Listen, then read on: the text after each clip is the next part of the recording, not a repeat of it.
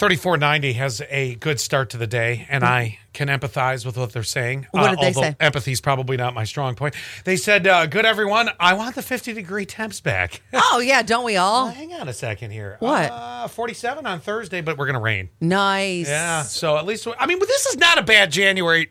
Knock on wood with me, for God's sake. That just could mean February's blizzard after blizzard. Knock on this fake wood. Somebody was talking about April in our promotions meeting yesterday and about having this promotion. And of course, when we're talking about certain promotions and we talk about the weather that goes around it and will it be able to be executed. And somebody said, well, it does sometimes snow in April. You can have that, yes. Maybe that's not the best idea. Ugh. Yeah. We do have What? Go ahead. I was going to say, we do have a chance for a snow shower today, and it actually was a little bit when I was coming in, but nothing. It's not going to do anything that is going to cause problems. Just like a psh. Yeah.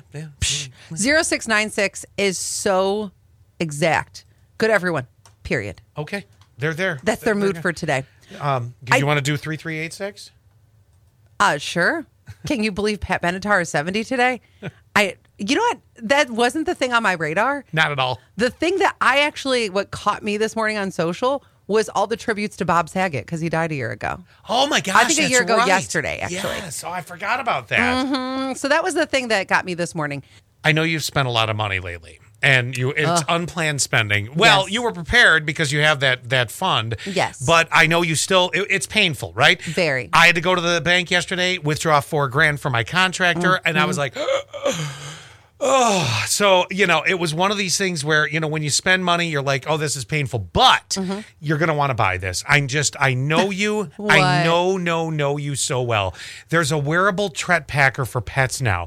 So if you, and I know that Junior likes to wander a touch, right? He does. But he needs this. There's more to this. All right, so I'm going to tell you right now, it's $150. You're just going to have to get ready to give that, right? Yep. But if you ever wonder what your pet is up to when you're not looking, well, there's a wearable pet tracker for that. The new Animo, $150 GPS tracker provides locations along with activity and behavior monitoring with no monthly fee. It clips onto the pet's collar and can alert their owners in seconds if they leave their safe zone. Does Junior have a safe zone? Oh, he sure does. Does he also have a safe bark? It's always safe. And it also, now this is where I know you, because we all know Junior's getting to a point where you're wondering about him from day to day. Sometimes. It also keeps stats on sleep, barking, scratching, and shaking. The tracker will even send owners a notification when it detects a notable change in behavior. This is Junior shaking. Yeah. The noticeable change in behavior will never, ever change because Junior's just always miserable. He's always laying around. I could also get an Apple tag and just pay a lot less.